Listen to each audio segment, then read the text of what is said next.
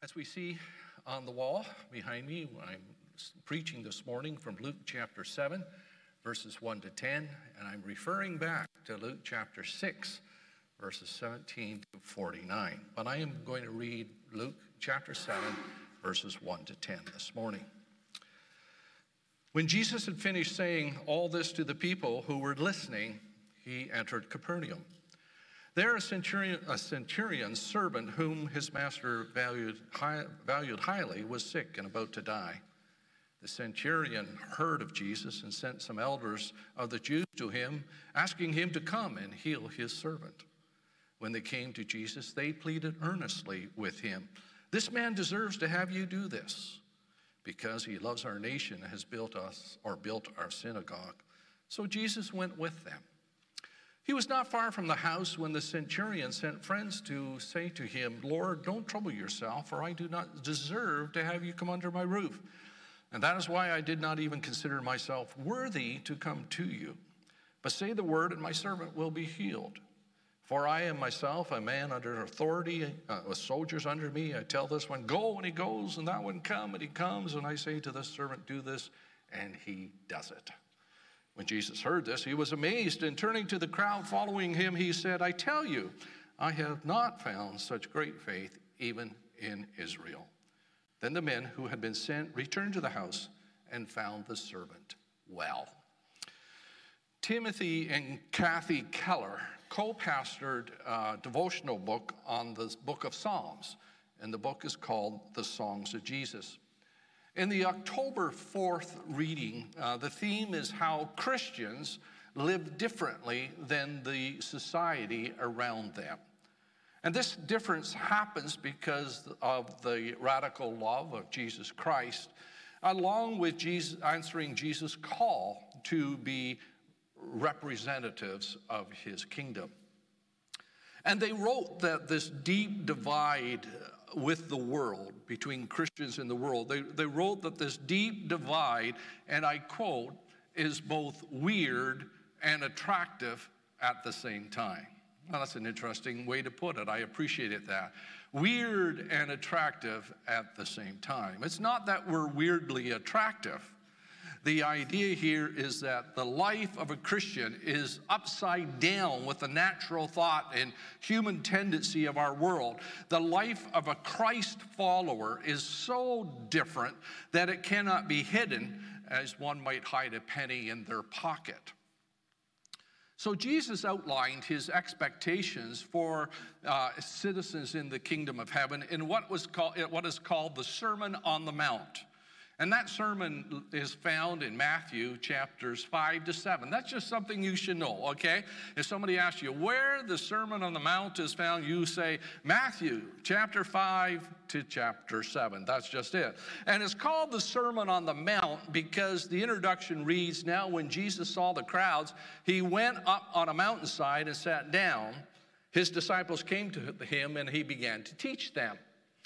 Well, in Luke's Gospel, chapter 6, verses 17 to 49, which I'm going to reference this morning, there's an abbreviated account of that sermon. In Luke's Gospel, it's not called the Sermon on the Mount, it's called the Sermon on the Plain. Because when Luke introduced it, he wrote, "He," that is Jesus, "went down with them and stood at a level place." So scholars are not agreed whether Matthew and Luke are reporting the same sermon on the same occasion.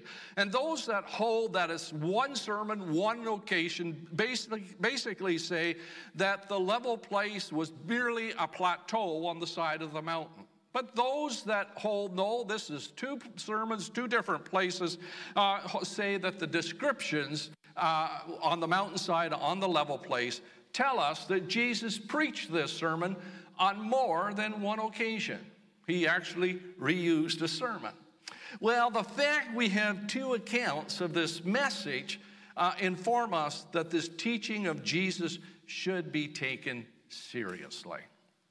Now, the story of the Roman centurion whose faith amazed Jesus, and which I read for you, follows right after Luke's account of the Sermon on the Plain.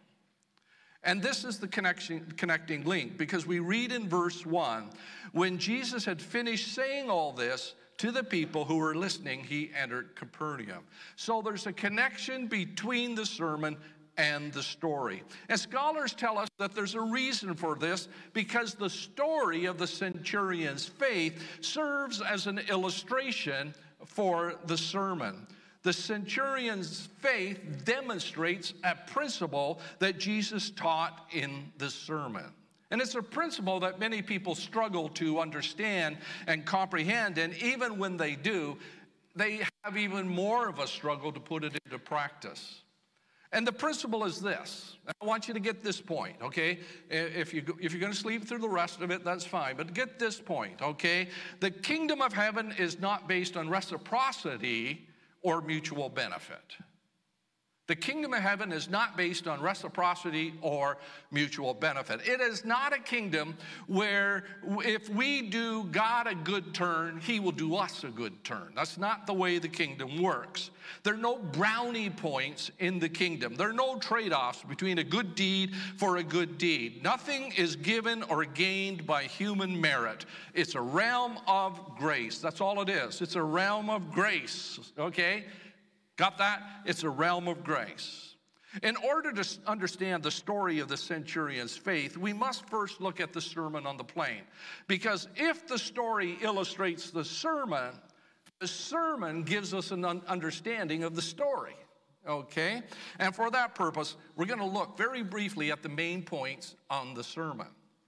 And so the sermon starts in Luke chapter 6, verse 17. But in verses 20 to 22, Jesus began by identifying the people who are blessed or who are happy in the kingdom of heaven. These are the people who are really happy in church. Okay? And those on the list are the poor, the hungry, the sad, and the hated. Now, understand, these are not the happy people in the world, okay? These are people who are happy in the kingdom of heaven. And the poverty and the hunger and the sorrow and the hatred are all related in the kingdom of heaven. The poverty is poverty of spirit that brings us to God. The hunger is for righteousness that brings us for God. The sorrow is due to sin that brings us to God. And the hatred is because of Christ's sake. In the kingdom of heaven, these people are considered happy because they are the ones who have responded to God.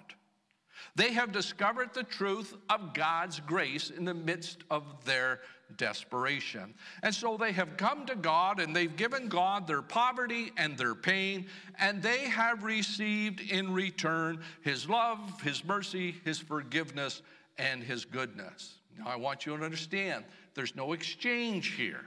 There's no exchange between God and these people. Because they give to God nothing, they receive everything. They have found grace, and grace alone.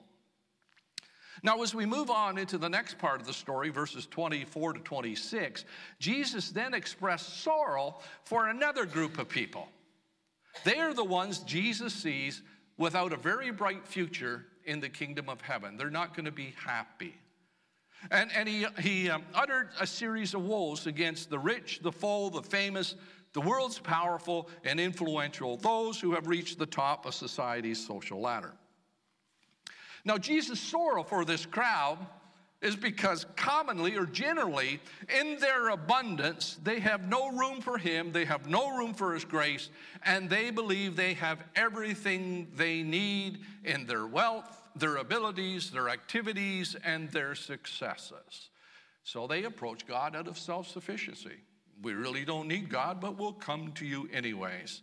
And in their successes and in their self-righteousness, they can't even comprehend that they're spiritual poverty. They can't understand that.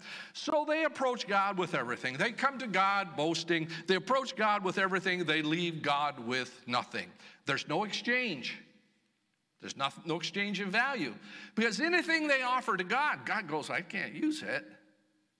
And God says, I have nothing for you because you're already full. So these two lists, we learn something, that those who approach God in want leave with abundance. Those who go to God in full leave God empty. So the principle is clear. In God's kingdom, gain is not earned, nor is it deserved. It's received by grace. And those who will throw themselves on the grace of God will be rich and happy. But those who refuse grace, despite all else they have in life, they will be paupers in the kingdom of God. So we have these blessings and these woes in this sermon, and after the blessings and after the woes, Jesus outlined certain behaviors, expectations that he has for those living in the kingdom of heaven, citizens of the kingdom of heaven, though ones who have received grace. Okay?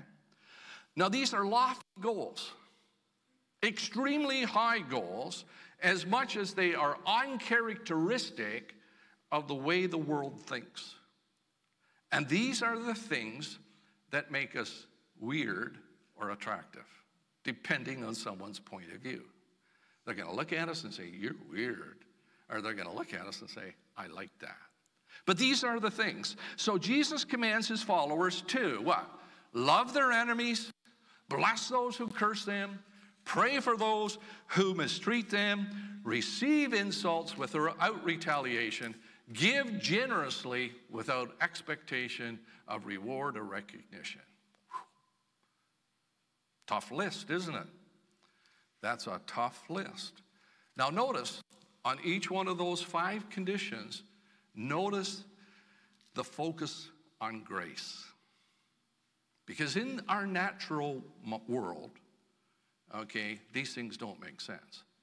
See, in our natural thought, enemies don't deserve to be loved. You know what to do with enemies, okay? And those who curse don't deserve blessings. And those who mistreat others don't deserve to be on our prayer list. And those who insult others don't deserve to get away scot-free. And those who give, well, they deserve to be rewarded and recognized. Yeah, look at that person. He gave a lot. He should be recognized. Because that's the natural, normal way of thinking. However, it's not so in the kingdom of heaven. Christ followers don't treat others as they deserve, because that's not the way of the kingdom. The kingdom is grace. See, Jesus went on to stress that there's no credit to us if we love those who love us, who do good. We do good to those who do good to us, because that's just normal society. You go to work, somebody's a good coworker, you work hard with them. You go to work, someone's lazy, you know, as a pet dog, you just sort of mope around with them, because that's the way of the world. That's the way the world acts. Everyone loves those who loves them. Everybody does good to those who do good to them. And so followers of Jesus don't act like that, because they're either weird or attractive. They extend grace just as they receive grace. See, the essence of the kingdom of heaven is the character of God. He is a God of grace. He does not treat us as we deserve. His love for us is not based on our performance. He doesn't require proof of changed behavior before he says, okay, now I'll forgive you. Isn't that great? And he calls us to the same standard as Christ followers in the kingdom of God. That's the standard he has set for us, his own self. And so grace known, if we know grace, grace known becomes grace shown. That's what he calls us to. I have treated you with grace. I expect you to respond with grace. Because I want you to understand this, get this point, the kingdom of God is all about grace. So this teaching provides the context for the story of the centurion whose faith amazed Jesus. In the story, I want you to pay attention to the words deserve and worthy. Deserve and worthy, because they come up in the story quite a bit, okay? So remember, grace is not something given to those who are worthy or received by those who deserve it. Grace, by its very definition, is unmerited favor. If something is given because it is merited, no matter what you may want to call it, it's not grace. It is either an award or a reward. So now let's go to the story. After the sermon, we've learned this. After the sermon, Jesus enters the town of Capernaum. And a Roman centurion in that town had a servant who was dying. And he sent some Jewish elders to Jesus, requesting him to come and heal his servant. Surprisingly, the Jewish elders agree to the Roman soldiers' request and to be his representatives. Oh, we look at that and we go, yay, because the story starts out consistent with the sermon. They've attended church and they're applying this because politically, religiously, and culturally and socially, Jews and Romans did not get along. They were enemies. Their worlds clashed. And that these Jewish elders would agree to go to Jesus on behalf of a Roman centurion is something like what Jesus taught in the sermon. Love your enemies. We're impressed. This is going to be a good story. So far, so good. Jesus must have been pleased. The Jewish elders, however, must have believed Jesus as a teacher, a rabbi in Israel, may not have been as open-minded as they were concerning helping a Roman soldier, because Luke reported in verse 4, they pleaded earnestly with Jesus. You know, they thought they had to persuade Jesus to act on the behalf of this enemy Roman soldier. So they pleaded earnestly. And in their pleading, they had an argument. They were ready with an argument. If we're going to have to persuade Jesus, we're going to have an argument. And so this is the argument. Do you get it? This man is what? Deserves to have you do this. This man deserves to have you do this. Here we are. We're into the kingdom of man now, not the kingdom of heaven. This man deserves. And he deserves it because he loved the nation of Israel and he had built a synagogue for them. So just after exiting the story and entering Capernaum, and the contrast is stark, isn't it? Because Jesus has clearly taught that the kingdom of heaven is not about deserving, it's not about worthy. It isn't about scratching one's back so that you get your back scratched. It's solely based on grace. And if the Jewish elders attended the Sermon on the Plain or the Sermon on the Mount, however you want to describe it, if they attended it, I'm going to tell you something, they slept through it. They just dozed off because they missed it. Because here they came to Jesus totally on the human level, the level we operate normally, the level of deserve and worthy, not on the kingdom of heaven, which Jesus taught about, which is the kingdom of grace. At this point, you know, it just wouldn't have surprised me if Jesus just sort of said, well, time out here. Let's take a break, everybody. Everybody take a deep breath. What did I just preach on? Didn't I just preach on grace? Didn't I just preach on not deserving and not worthy? Now, what are you coming to me for and talking to me about deserving? Because he loves the nation and built a synagogue. What's this all about? This isn't the way of my kingdom. Now, it's interesting, Jesus was gracious, and he doesn't correct the elders' mistaken logic. He doesn't say, you guys are wrong. He just says, okay, let's go to the centurion's house, and he agrees to go with them. And as they make their way to the centurion's home, the centurion sent out a second group of people. He sent out the Jewish elders first. Now he sends out a second group, and this time the party, we're told, is made up of friends. And if they're friends of the centurion, they're likely non-Jewish. Because the centurion is now having second thoughts. He's now thinking this thing through. He's comprehending. I'd like to think the text of the sermon, maybe he watched it online or something, got to him. Because he has second thought. He couldn't ask Jesus to enter his home because Jews don't go into the homes of Romans. They're not social companions. They're enemies. And it was presumptuous for him to ask Jesus to break this custom even for his dying servant. And so the friends were sent, were given this very specific, particular message. And it's found in verses 6 and 7. Here's what he said to the friends. Here's what I want you to tell Jesus. Lord, don't trouble yourself.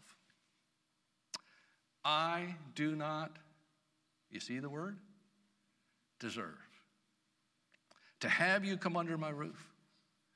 That's why I did not even consider myself worthy to come to you. Isn't that interesting? The religious leaders, they come, this man deserves for you to do this. He sends out friends and says, listen, I do not deserve this. I am not worthy of this. And you see, the centurion saw something. He believed that Jesus would do a miracle even though he wasn't worthy. And he was more perceptive than the religious leaders, because the religious leaders, for some reason, and hey, religious leaders are famous for this, well, they don't get off the temporal plane, the human plane, deserve and worthy. And this was the basis of the centurion's faith. He believed Jesus would answer his request despite the racial divide. He believed Jesus would answer his prayer, even though according to decorum, he was unworthy to approach Jesus. He understood grace has nothing to do with worthy or deserving. And this insight led him to another insight. Jesus didn't even need to enter my house. He doesn't even have to come into my house to perform the miracle, because I know that my unworthiness will not limit his willingness, and I also know that my unworthiness will not limit his authority. And so he perceived a principle that was at work in the military world. His military world would also work in the spiritual realm. He said, Jesus, I see in you an authority greater than my own. I rule men. I say to one, go, and he goes. I say to another, come, and he comes. And they say to another, do this and do that.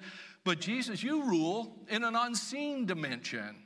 Your authority is in the world of the kingdom of heaven, in the world of the spirits. Your authority is over demons and over death and over disease. And all you have to do is speak the word, and my servant will get well. It's just a matter of your command. That's all we're waiting for. And Jesus was amazed at the centurion's faith. So amazed, he addressed the crowd. He said, you know what? I have not found such great faith in Israel. Remember, he's Roman. He's not a part of Israel. And remember, also, this would include his own disciples.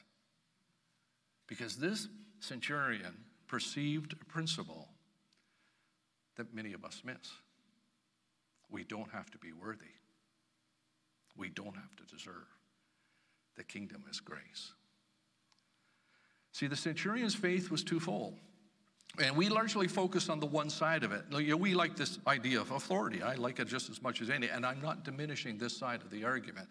You know, Jesus can command disease, death, and demons, and he has power over all. Everything obeys his word. He can say to the sick, be healed. He can say to the dead, come forth. And he can say to the sinner, you are forgiven. He has that authority. Yet there's another side to the centurion's faith. And it's just as important if we're going to come to Jesus. He saw a principle many people have not fully understood, even though they have attended churches all their lives. Jesus does not ask anything of us before he bestows grace. Oh, aren't we thankful? You don't have to have so many check marks in your devotional book before God says, okay, now I'm going to take you serious. Isn't that great? See, there aren't different levels that you need to achieve before God says, or Jesus says, you know what, I think I'll let you on my team. You're pretty good. You deserve to be captain or assistant captain or something. And see, for many people, and I dare say there are people sitting here this morning, for many people, their whole spiritual existence is this battle between worthy and unworthy. I've had a good day, I'm worthy. I've had a rotten day, I'm not unworthy. I'm not worthy. And so this is it. Their life, their spiritual walk is teeter worthy, teeter unworthy, teeter worthy, teeter unworthy. And I'm going to tell you something, that if that's your life, it's not likely that it's a very happy life, and it's not likely that you're going to succeed. You need to kind of start understanding this principle.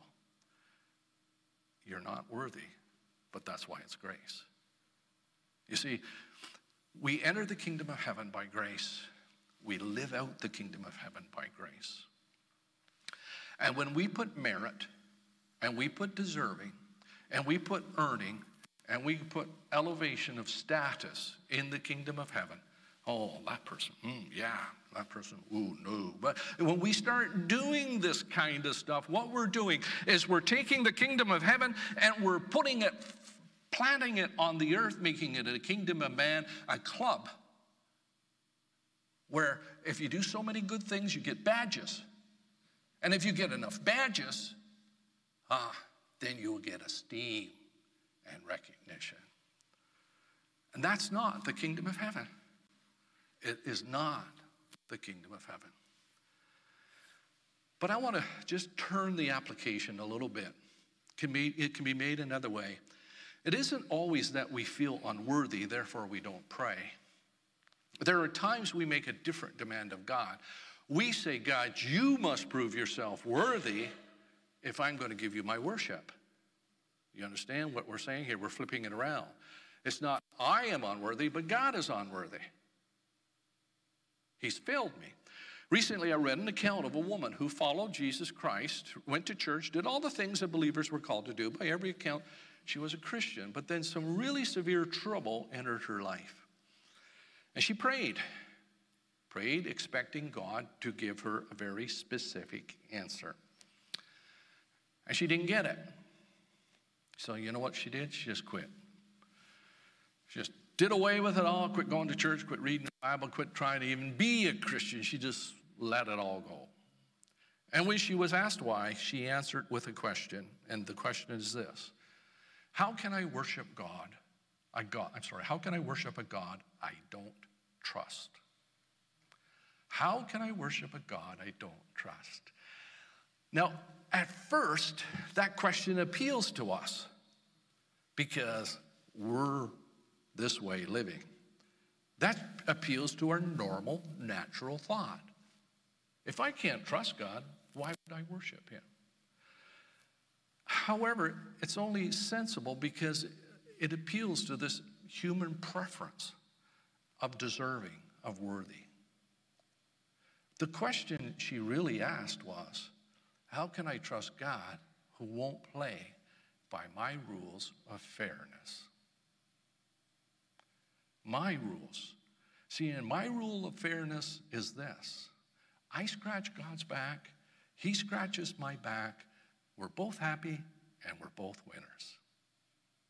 That thought is prevalent even in churches today. See, we got a relationship of equals where we scratch each other's back and everybody's happy. In God's kingdom, the kingdom of heaven, this reasoning is null and void. And friends, you should be delighted that it is. We should totally reject that, because the question is, who can argue they're worthy of anything from God? And who can possibly think that God has an itch they can scratch? And God goes, oh, man, you got that right in the right spot. Thank you very much. I needed that. Where do we get off with that? See, who would suggest that they can be anything or do anything worthy of the kingdom of God? And we really, really don't want God to honor only those of us he finds worthy. Because you know why? We're all left out in the cold. There's not a worthy one amongst us. Sorry, but that's true. There's no one here worthy. Absolutely no one. See, what we want from God, and the good news is what God wants to give us, is grace. God, I don't want to be treated as my sins deserve. I don't want to be treated that way. I want grace. And God says, you know what I want to give? I want to give you grace. See, David understood what the centurion perceived when he wrote, the Lord is compassionate and gracious, slow to anger and abounding in love. He will not always accuse, nor will he harbor his anger forever. And listen to these two lines. He does not treat us as our sins deserve, nor repay us according to our iniquities. Ah, we should be absolutely delighted at that. See, there are many people who believe in Jesus. They don't have any trouble giving mental assent to a virgin birth. They don't have any trouble with Jesus calming the sea. They don't have any trouble hearing stories of Jesus raising the dead. They don't even have any trouble with Jesus being raised from the dead themselves. And if I was to say he's the Savior of the world, they say, yeah, that's right.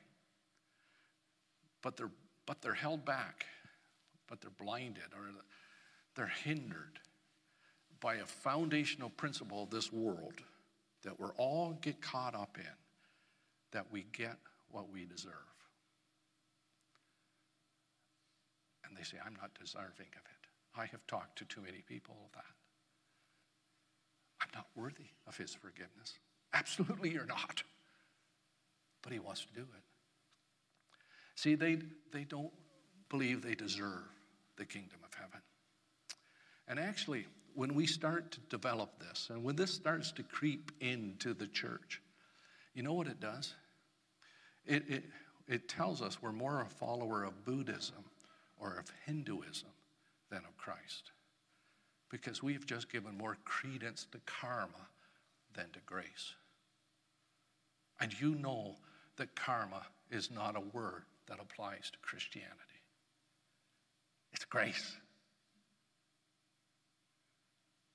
It's grace. In Christianity, there's no such thing as karma. Thankfully, there's grace. He teaches us to live in a world of grace. He gives us grace, and he says, I want you to live out grace. I want you to be weird and attractive. He says, that's what I'm calling you to do. So are we worthy of God's grace? Absolutely not. But that's why it's grace. If we were, it wouldn't be grace. You know, there's a song we used to sing, remember? And I sing it myself around my house. Okay, I like this song. You know, it's one of my favorite 1,000. You know, and the last verse, I think, the first line goes like this. Marvelous, infinite, matchless. Those are three amazing words. Marvelous, infinite, matchless what? Grace. Then the second line goes, freely bestowed. Isn't that great? Freely bestowed on all who will believe. The third line goes, you who are longing to see his face. The question is, will you this moment, his grace, receive? And that's the question I'm going to leave you with this morning. Maybe you're not a believer in Jesus Christ, and you struggle this morning with worthiness. I'm going to tell you, anyone here, if any of us trusted in worthiness to get forgiveness, we're all in bad shape. We can only come, as Charlotte Elliott wrote, just as I am, without one plea. But that your blood was shed for me. We only come by the means of grace. And that's what I invite you to today. Will you believe? Will you receive? Will you respond to his grace? Will you respond to his love? Will you believe and be saved?